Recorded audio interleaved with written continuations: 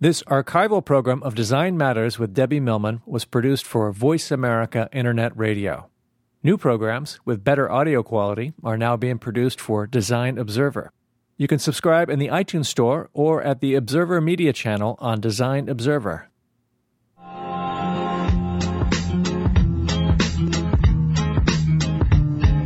Welcome to Design Matters with Debbie Millman, the show that takes you inside the provocative and stimulating world of design and branding as it intersects with contemporary culture.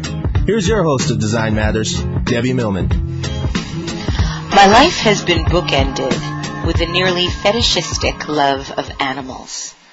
For most of my early years, I didn't own any pets. Neither of my parents were pet people, so to speak. And as a result, I never understood where my passion for domesticated animals originated. The only pet I ever had growing up was a frog my dad found late one August evening while I was spending the summer in a Catskill sleepaway camp. My brother and I insisted on keeping the frog through the fall, and we ingeniously named our new amphibian friend Jumpy. Together we decorated a big fish tank with twigs and leaves and pine cones. In order to feed the frog, my parents were forced to scour the neighborhood searching for bugs. They had to do this without us, as I was too squeamish to help them, and my brother was too little. Invariably, when they found some living insects to feed the famished frog, I became distressed by the concept of killing the woebegone bugs and cried when the frog snapped up its prey in one fell swoop. Needless to say, Jumpy lived with us only a few short weeks. One day I came home from school and his tank was empty. Mom and Dad told me they had taken him to the park and set him free to live in what was described to me as a frog paradise. As punishment to my practical parents, I begged them for a dog. They said no. Then I demanded a cat, and again I was refused. No one could quite understand why and where my passion for house pets came from, and my perplexed parents tried to make it up to me by presenting me with a glass poodle with pink fur my dad won at the annual Jewish Community Carnival. They named the dog Susie. I assumed it was because my middle name is Susan, and as bizarrely cute and as the glass poodle with pink fur was, I was nevertheless inconsolable.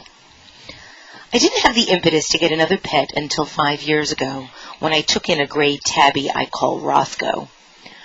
Rothko is a magical feline, originally adopted only because I had a persistent mouse problem, and every other dweller in my apartment building owned a cat, hence the mousecapade that was happening in my home.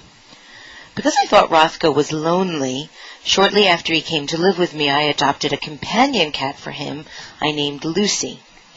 Though she hated both of us on sight, I didn't have the heart or the nerve to send her packing, and she has terrorized us both since the day we got her. By the following year, my furry family had grown fourfold.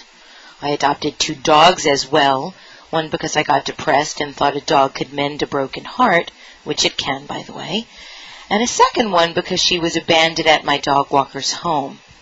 Though Maria, my dog walker, loved her madly, she had no extra room or money to take care of another soul. So I took Duff in, as my bewildered friends demanded I stop before I ended up a weird, middle-aged woman with no one to talk to but their vet. This was further compounded by the subsequent demise of the relationship I was then in, as my paramour demanded that the pet sleep nowhere near the bed, told me I had an unhealthy affinity for the furry four, and insisted that I choose. It was either him or them.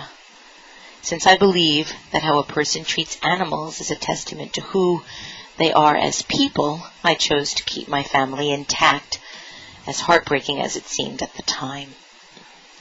According to the American Pet Products Manufacturers Association, 63% of U.S. households currently own a pet.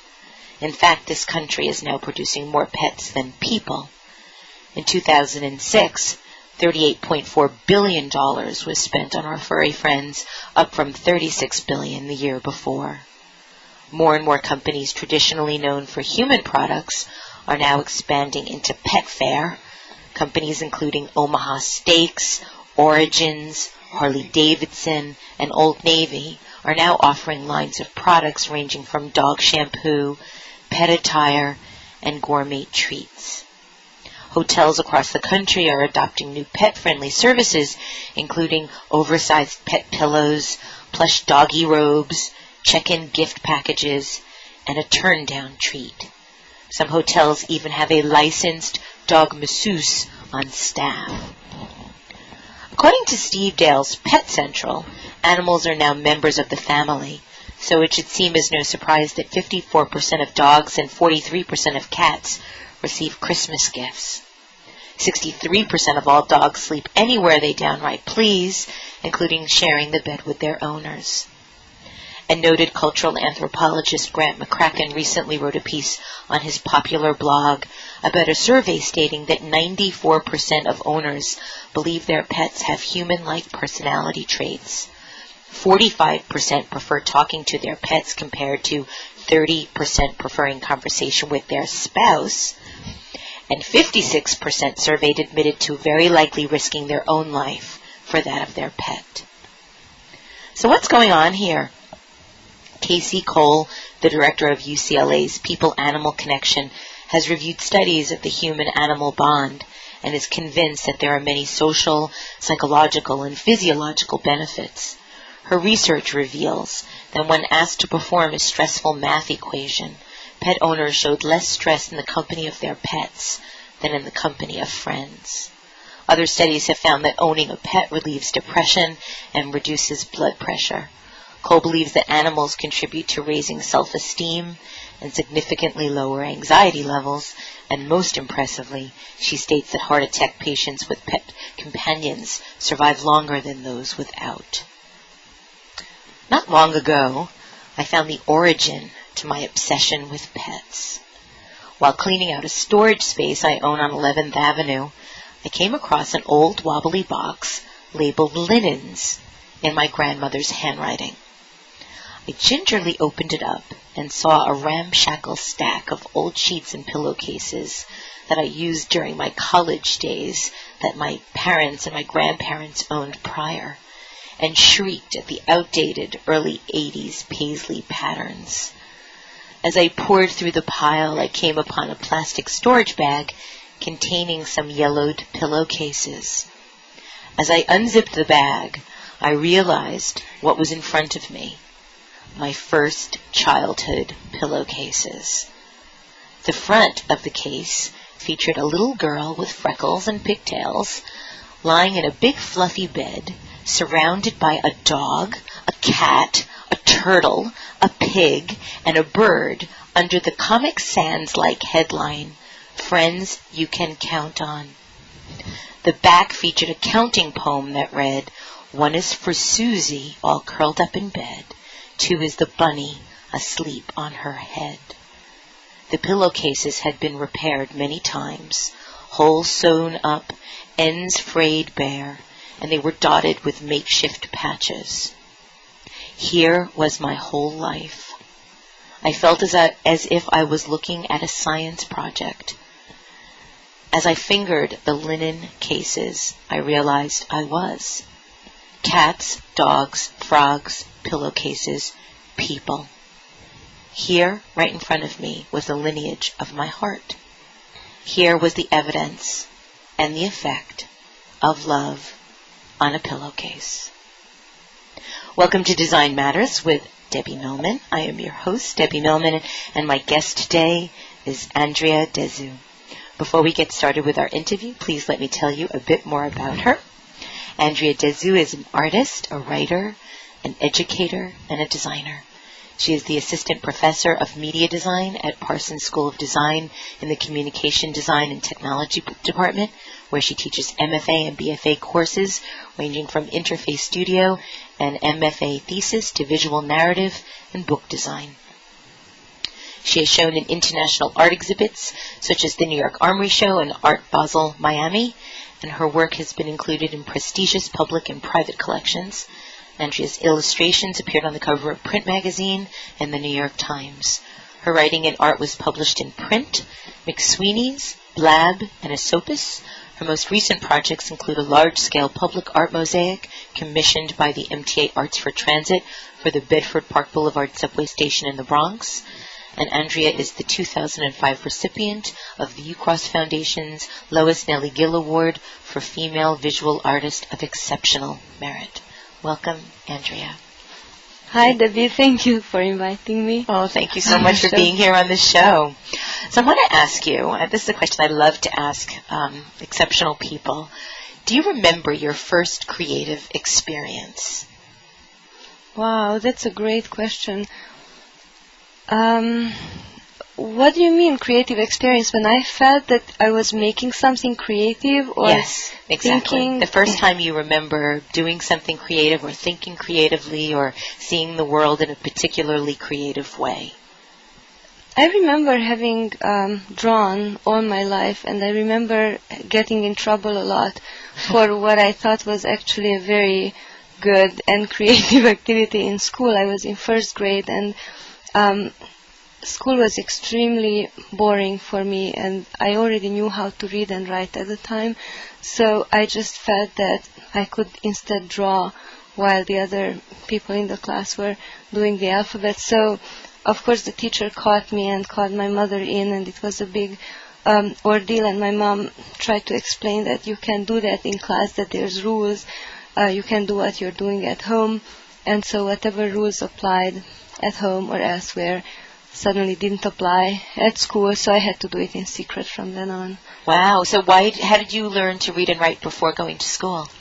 I don't know. We were just going on the street. I remember asking the letters, and my grandmother and my mom would tell me the letters, and then, slowly I just started to read them together. My son did the same thing, and a lot of people I know learned to read and write before they went to school, so I don't think it was very unusual. It was just unfortunate that we had to do grades one after the other. You couldn't skip, and it was just a little bit boring at first. Yeah. Now, so you said you had to do your drawing in secret. Yeah, underneath the books. Oh, so you still did it in class. Yeah. I was imagining you in your bed underneath the covers doing secret drawing. So you covered your books, you covered your drawings with books and still did it in class. Yeah. Did you get caught again? No. So you were successful at doing it, yeah. surreptitiously. Wonderful. Well, we have to take our first break. When we come back, I want to talk to you all about your magnificent work. I'd like to let everybody know in the meantime that they're listening to Design Matters with Debbie Millman on Voice America Business. I am your host, Debbie Millman, and my guest today is designer, educator, illustrator, and artist Andrea Deszo. We will be right back with our broadcast after these messages, so please don't go away.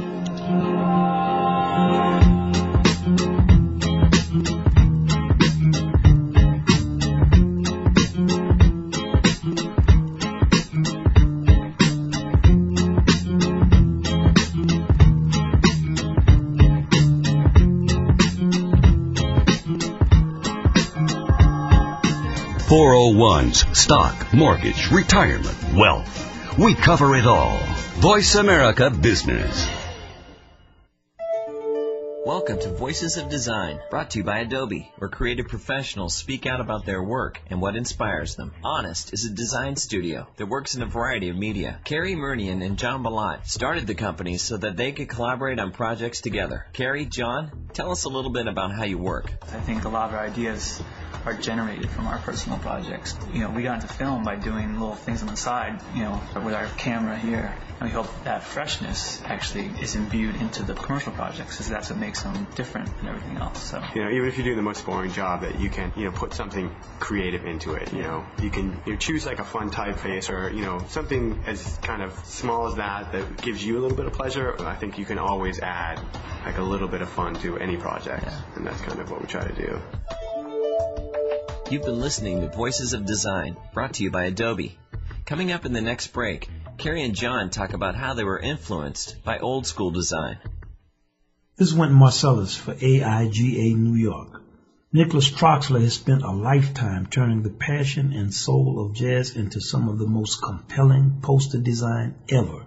AIGA New York proudly presents Look, Listen, Nicholas Troxler in New York City, a benefit for the city of New Orleans, followed by a concert by Cecil Taylor, the new AHA 3, and John Zorn's acoustic Masada. We know y'all are going to enjoy it. And please go to aiganewyork.org to register and get all the details. Keeping you a step ahead of the changing world of business. This is Voice America Business.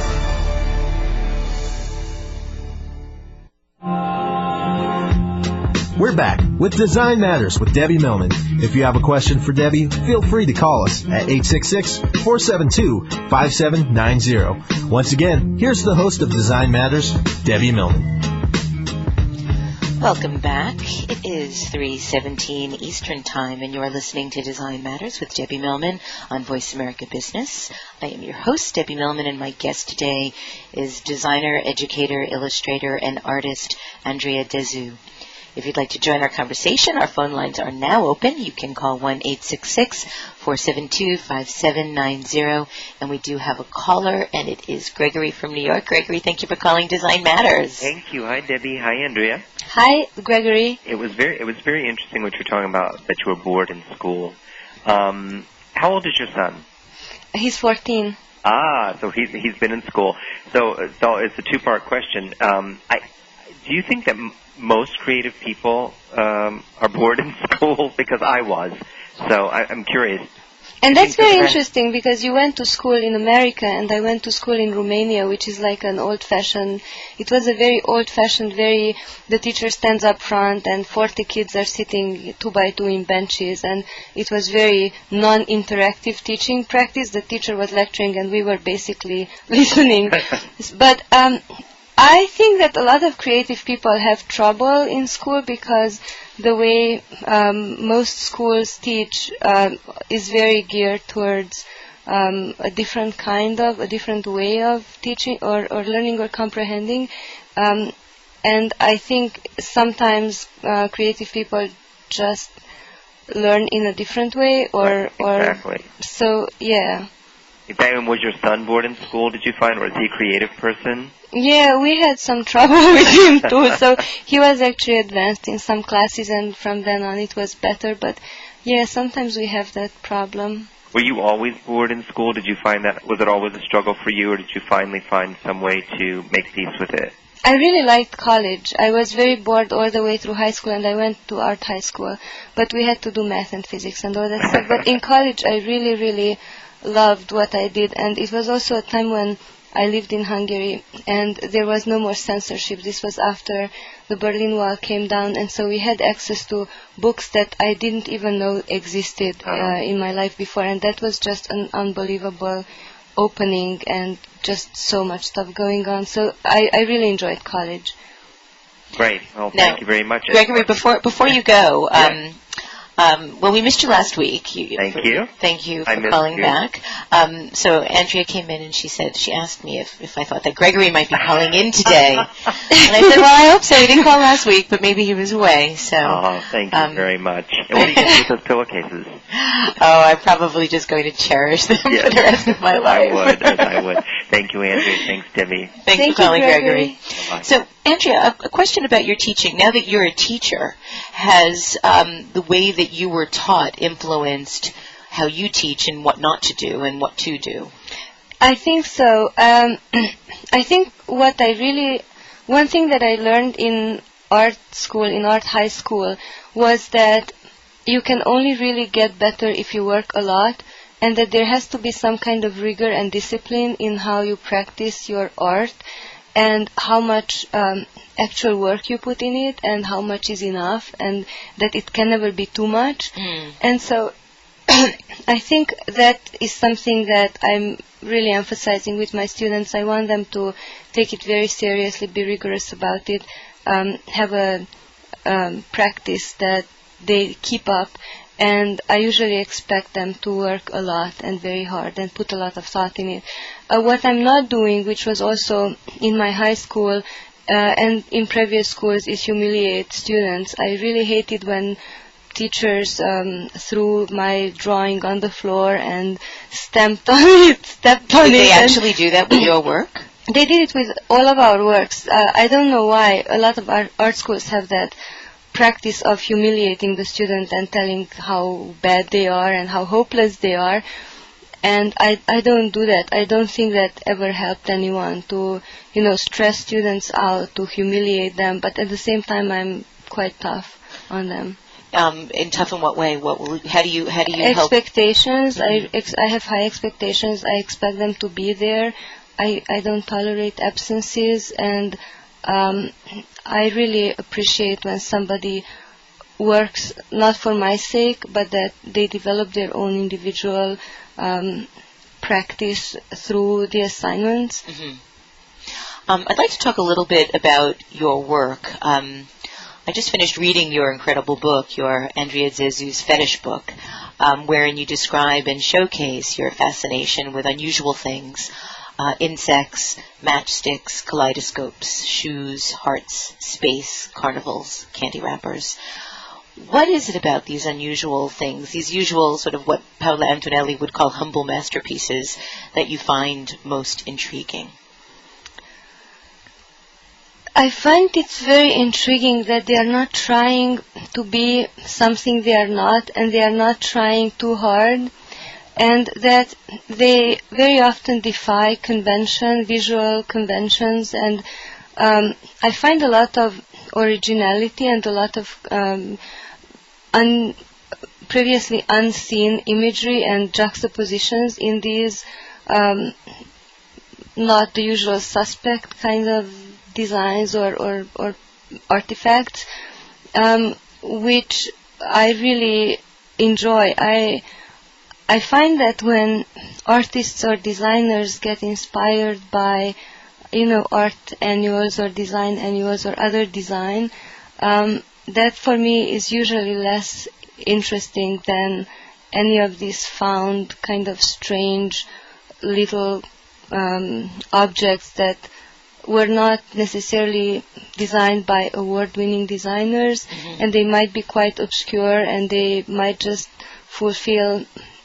function to wrap a piece of candy, and yet, especially when you open them, they are just really amazing, and they make me think of images that I haven't thought of before, or to put together things that I didn't see before. Mm-hmm. Now, I know that you have a particular love and respect for insects, and I particularly love your piece, Coffins for Dead Insects. Mm-hmm. Yes. And I love that you think that insects are beautiful and perfect in every way. And for our listeners that might not be as familiar with all of your work, can you tell us just a bit more about the coffins and also why you think that insects are so perfect?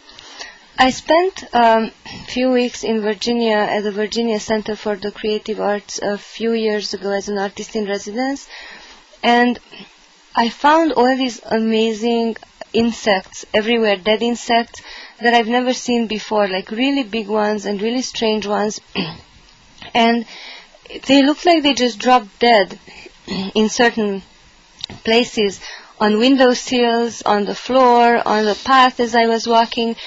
And I just collected them because I wanted to draw them, and they looked really gorgeous, and every little leg and everything was in place, nothing was missing. And I just thought that these guys died from a natural death. They weren't killed by something, they weren't torn apart, they just lived their lifespan and died peacefully of old age. And after I had a lot of them, I started to think about how to memorialize them or how to create something around them to incorporate them in work. And the best way, it seemed, to use burrs, because that was also something that grew abundantly on the campus where we spent our residency. And so I just started to create these little burr coffins around these insects, and that's how that started. But you also do a lot of drawing of insects in your work, and bugs, flowers, a lot of nature references. But then that's also juxtaposed with the aesthetically unusual, things that are really odd, things that are really strange. There's a very interesting I think, tension and appreciation of things that are both beautiful and things that are both, I don't want to say ugly because I don't feel like ugly is the right word, but probably more frightening. Mm-hmm. There's a lot of death in your work as well. What attracts you to this sensibility, this sense of morbidness? I remember when I was even a very young child, I was preoccupied by death. And I don't know if it's something you're born with or if it's something that you develop. But I remember being maybe 4 or 5 years old or even younger, and my grandmother was always talking about death. She was obsessed with it. She had cancer many years earlier, and she was still in that mode of any day I can die, it can come back and I can die. Oh, okay. And we were 3 or 4 or 5, and she would tell us like, well, when I'm going to be dead and I'm going to be buried under the ground, and you know what happens there, and then she would explain all the process that happens after you bury someone. And for me this was very normal because that's what we were talking about all the time. But then I remember my mother coming home once from work and telling my grandmother, why don't you tell them stories about butterflies or just regular children's stories? Why do you always have to talk about death with them? This is so strange. And I remember that moment. It was the first moment I thought that not everybody thinks that this is normal, that we have this little world with my grandmother that we share this death stuff in, but that not everybody has that appreciation or interest for it. So because it started so early, I'm not sure if it's like something that comes with us or it's breeding or I just find it very interesting. It's very attractive to me to work with these images, with the morbid images and the beautiful images, and juxtapose them. And for a very long time I resisted doing things that were out of the ordinary that way, because I thought that a real artist or a real designer has to do things a certain way. And then after a while I just thought, you know what, I'm just not that person. I just want to do what I'm attracted to, and then I started doing these things. What were the things that you thought that you should be doing? Study drawings. I was always considered a bad drawer in high school. Really? Mm-hmm. I didn't know how to draw, because where I come from, the idea was that there's one ideal way of doing stuff. There's one ideal way of drawing, and if you can't do that kind of drawing, which in my case was this very academic, very rigid way of figure study, then you're not an artist. You're not a real artist. And many things were like that. Like there was a perfect way of doing something, which was one way. There was no alternative. And if you couldn't do that, then, you were doomed. So that was one thing. I really tried really hard to be a good study drawer, but I could never achieve that. It also had to be a certain size, which just didn't work for me. It had to be big. You had to draw with charcoal. It had to be big on a white paper, and it had to be a human figure, and it had to look like this really lush Baroque study. So how would you describe your work now as compared to that? Now I think it's more like I reconciled myself with my limitations, and I just work within that. Well, we're going to come back after the break and talk about how you work, the process that you do things, the way that you sketch, which I find absolutely magnificent. I'd like to let everybody know that they're listening to Design Matters with Debbie Millman on Voice America Business. I am your host, Debbie Millman, and my guest today is designer, educator, illustrator, and artist Andrea Deszo. We will be right back with our broadcast after these messages, so please don't go away. Keeping you a step ahead of the changing world of business. Okay. This is Voice America Business. Welcome back to Voices of Design. We're speaking with Carrie Murnian and John Malott of design studio Honest. Carrie and John, tell us about coming from old school design. We went to Parsons together here in New York, and we were the last class that they taught paste ups to. And at the time, we kind of knew this is going to be obsolete, soon. But yeah, it still, I think, informed us in terms of some of our design skill. I think that's something that we try to keep in all of our work, is that there was a hand like a real hand involved rather than just completely this, computer design thing or computer, animated thing. And that whole thing of sketch first, at least get the idea going, and then you can start the real creative process after that. You've been listening to Voices of Design, brought to you by Adobe. Coming up in the next break, Carrie and John talk about inspiration. This is Wynton Marcellus for AIGA New York. When you talk about jazz, most people think of the blues. But Matisse, Bearden, Lawrence, Stuart Davis, and other 20th century masters inspired by this music saw a whole range of colors. For me, jazz is a visual medium, and maybe nobody proves that better than Nicholas Troxler, who spent a lifetime turning the passion and soul of jazz into some of the most compelling poster design ever. Now you can hear it from the man himself, followed by a concert by Cecil Taylor, the new AHA 3, and John Zorn's acoustic Masada.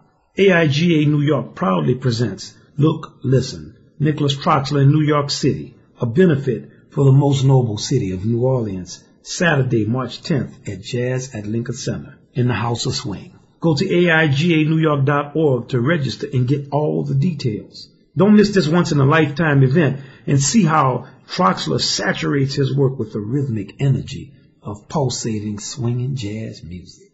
Yes, indeed.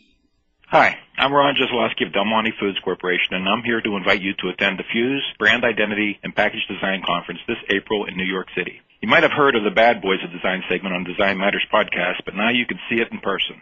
The Fuse event is proud to announce their own version of the show, the Bad Boys of Brand Design, as the official kickoff to the 2007 event. Join me along with others from Colgate-Palmolive, Starbucks, Johnson & Johnson, and Georgia Pacific as we discuss how design can be aligned, leveraged, managed, and integrated to best position your brand in the marketplace. Plus, hear from the design leaders from OXO, Procter & Gamble, Martha Stewart Living, Omni Media, and more who will give you actionable ideas for fueling change and driving growth in your company. For more information, call 888-670-8200, visit www.iirusa.com, or you can email direct at register@iirusa.com. If you mention that you heard about the event from Design Matters, you'll receive a $200 discount off the standard fee. I hope to see you April 16th to the 18th at Pier 60 at Chelsea Piers in New York City. The bottom line in business talk. Voice America Business. We're back with Design Matters with Debbie Millman. If you have a question for Debbie, feel free to call us at 866-472-5790. Once again, here's the host of Design Matters, Debbie Millman. Live from the Empire State Building, you are listening to Design Matters with Debbie Millman on Voice America Business. I am your host, Debbie Millman, and my guest today is designer, educator, artist, and illustrator Andrea Deszo. If you'd like to speak with Andrea, the phone lines are now open. You can call 1-866-472-5790. And Andrea, I'm very happy to tell you that the other person who you wanted to call is on the line. Isabel, thank you for calling Design Matters. Hi, you wanted me to call. Well, hey, Debbie. Hey, Andrea. I actually do have a question because I was intrigued. I heard that you said after the Berlin Wall came down, books were available that you didn't even know existed. Yes. Can you give examples of some titles that really wowed you? And do you have a favorite writer or genre of writing now that so many more things were open to you? I remember reading Foucault in college, and I remember reading things that here might be even a little old-fashioned. There was, oh my God, what was the title? Something with a Mandarin duck. What's the guy's name? Tom Wolfe? Mm-hmm. Oh. He had one that was called Our House or Bauhaus, and that was really, really amazing to me, besides Foucault. And I read a lot of his stuff that was translated in into Hungarian from English. And then just contemporary literature, which in Romania we didn't have any kind of access to. We read all the classics, and literature kind of stopped in like the 1940s for us, because after that nothing of consequence was really published. Okay? Thank you. This is really interesting. Well, thank you very much. I'm glad I was one of two that you wanted to call. Yeah, thank you. And I'm glad that you're here and that you're bringing such an interesting, diverse eye to contribute to creativity. So thank you. Welcome to America. Thanks. Okay. Andrea, we also had a listener with an email question that she sent in. Sarah from New York asks, when you were starting out, what kept you from being thrown into one category or another, from being considered only a writer or a designer or an illustrator or an artist? Or did anything ever prevent that from happening? Well, I guess if you do all of those things and if you have certain amount of visibility in all of them, if you write and it's published a little bit and then you do art and it's shown and you do all these different things and you don't want to kind of settle on just one, then you can't really be categorized as just one because you're engaged in all the different ones. And some people like to do one thing and some people like to do several things. And for me it was a dilemma whether I wanted to be a writer or an artist. Early on when I was 14, we had to kind of at that time decide in the system that I went to school with which school do you want to go, art school or humanities.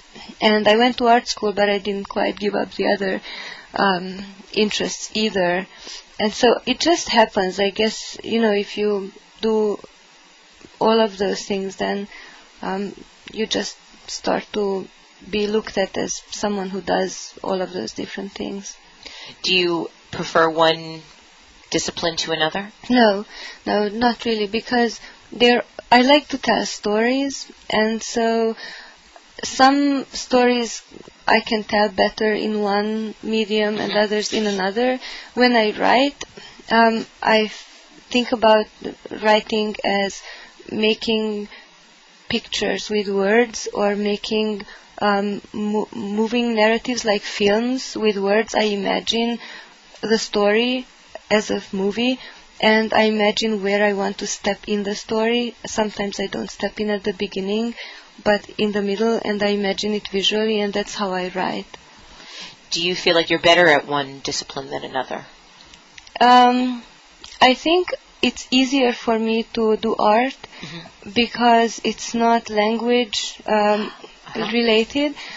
I speak a few different languages, and when I go to Hungary and when I go to Romania, I get really confused and I can't speak any one of them. I speak in all the wrong grammatical ways and I forget English and my sense of time and space gets totally messed up as well.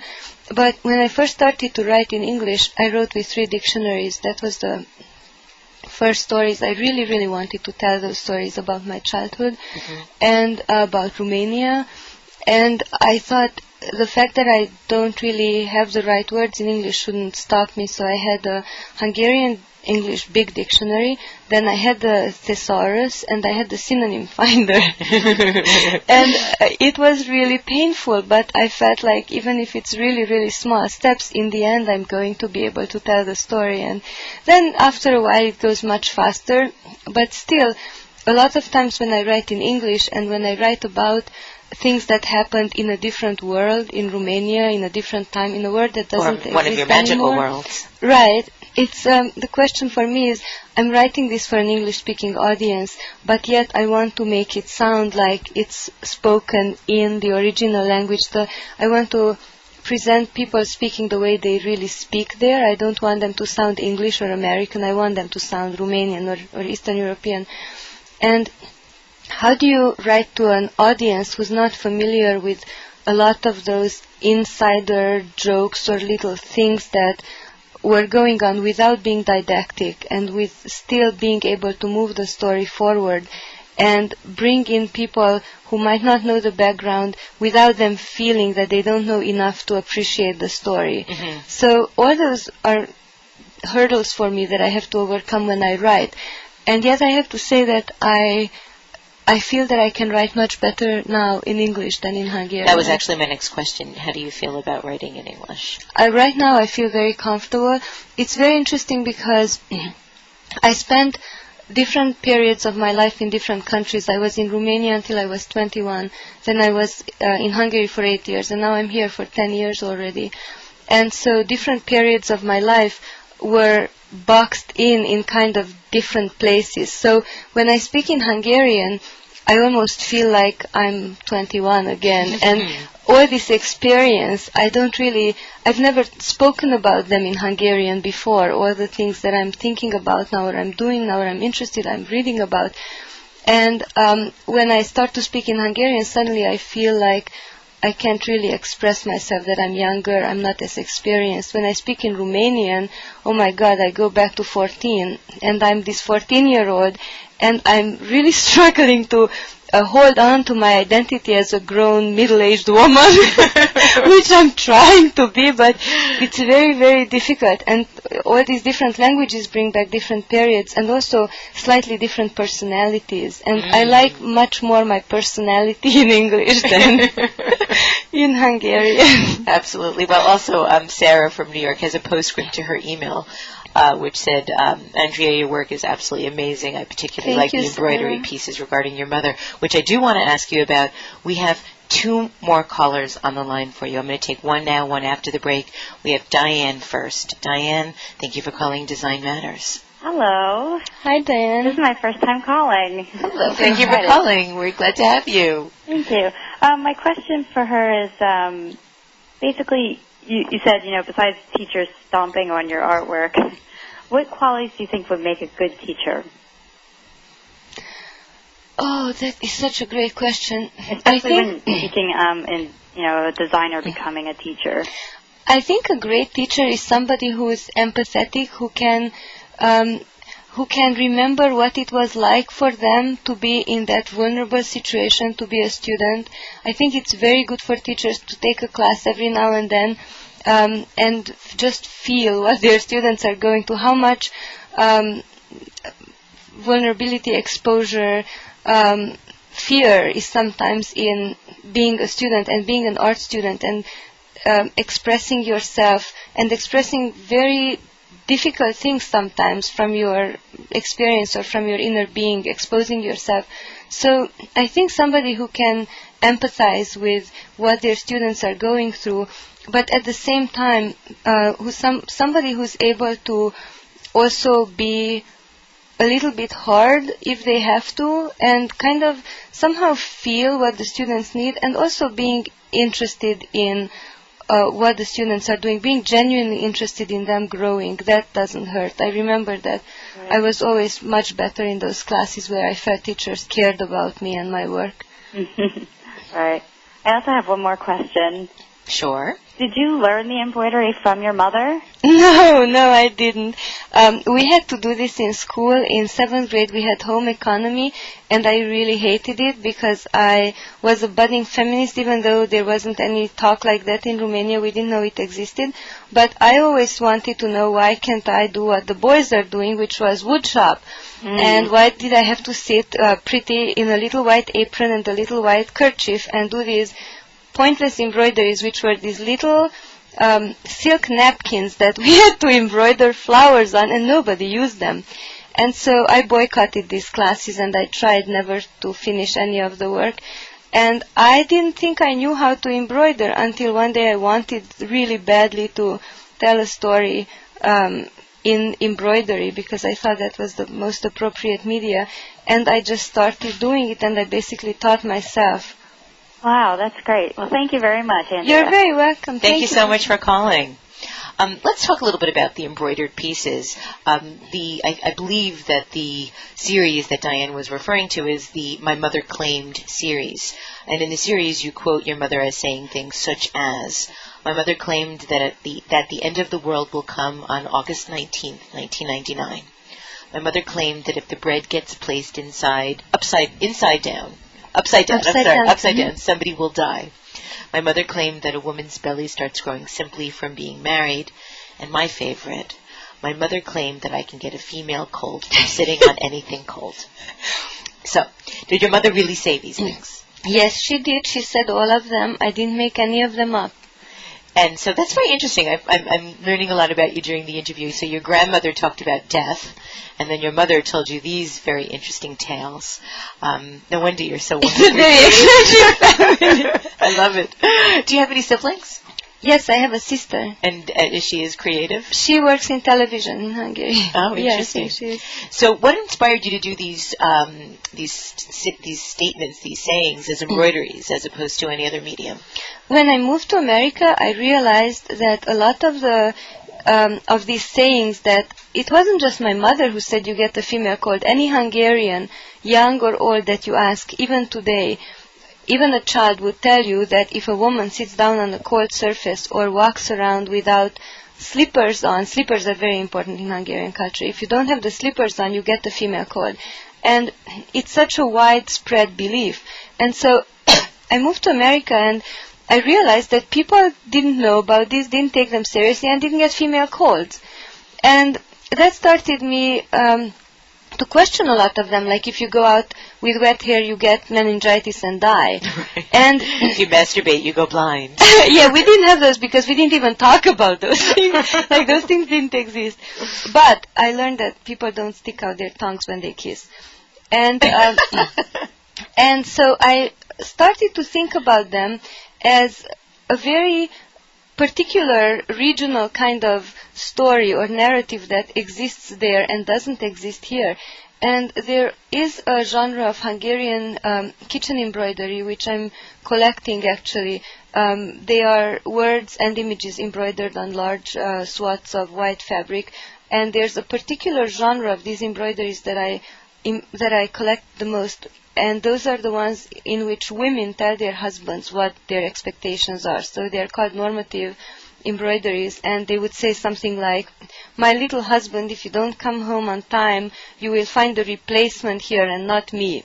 Or, "My husband is not going to the neighbor lady to eat his dinner, but he comes straight home from work," or things like that. And so when I realized how many of these unusual superstitions and beliefs are that I brought with me, and I still believe in them somehow, even though nowadays I try to sit on cold things to kind of train myself not to get the female cold, I thought the best way to tell these stories would be as these very short statements with a little image in an embroidered form, kind of how in the traditional Hungarian embroideries women told, like, this is the rule. They laid down the rule for their husbands. And so that's how I started them. Did the work of Judy Chicago influence you at all in her needlepoint series? No, I'm not familiar with. Oh, I think you'd really like that. I'll show you some of that. We have another caller on the line. We have Suzanne on the line. Suzanne, are you still there? Oh, we'll see if she comes back. Interesting that you were talking before about wanting to be in wood shop as opposed to home economics, because I read that when you were little and people asked you and your sister what you wanted to be when you grow up, your sister said she wanted to be an actress or a ballerina, and you said you wanted to be a man. Yes, and that's true. I wasn't aware. It sounds really strange when I say it now, but for me it was very natural. I remember that I wasn't aware that girls become women and boys become men. I thought it was much more fluid and you can become what you want to become when you grow up. And so I thought, well, I'm a girl for the time being, but just wait until I grow up. I'll be a man and my name will be Andrew. And that was my firm desire. And people kept telling me, no, you're going to be, Andrea and whatever. And I thought, well, how do they know? They don't know what I want to be. I thought that being a man or being a woman is a profession, just like being a doctor or something else. And my firm belief was I'm going to be a man. I even imagined myself as in a suit with a black leather bag, with a certain haircut, walking down the street, happy that now I'm a fulfilled grown-up. And I remember the moment when I realized, it was a very particular moment, I think I was 6 years old when I realized that it's kind of a rigid one-way thing, like you're a girl, you're going to be a woman, there's no escape out of it. Yes, or it's particularly difficult if you do. So do you still want to be a man, or are you happy now being a woman? I'm happy with what I am right now. I don't think about it like that anymore. Like, I'm a man, I'm a woman, I'm who I am, and I feel comfortable with the percentage amount of male and female that is inside me. You do a number of self-portraits in your work. Have you ever drawn yourself as a man? No, never. Interesting. It was just an inner image. Last year you designed, illustrated, created the Publicum calendar. You documented taking an imaginary trip to Serbia, and you wrote that you were inspired by folk stories, songs, and fairy tales, as well as political slogans and receipts. And I was wondering what political slogans and receipts you were inspired by in doing this. That was recipes. It was cooking recipes from the embargo time during the war in Serbia. There were women who came up with recipes how to make cakes out of almost nothing because they didn't have a lot of food. It kind of reminded me of Romania. We didn't have much food either.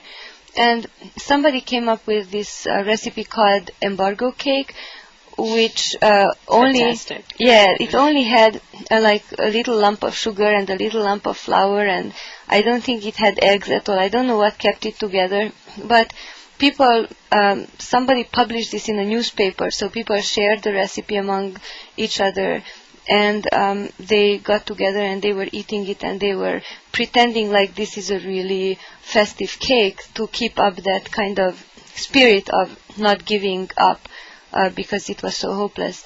And that was the recipe. And then the political slogan was when they adopted basically the slogans that they used during football games, during soccer games, which was, they kind of translate to something like, now all together attack, or something like that, that people chant at football matches, and people just brought that out onto the streets, and they went out at like 7 o'clock to kind of wipe out the 7 o'clock official news on TV, and they made as much noise as possible, and they chanted these sports slogans which became political.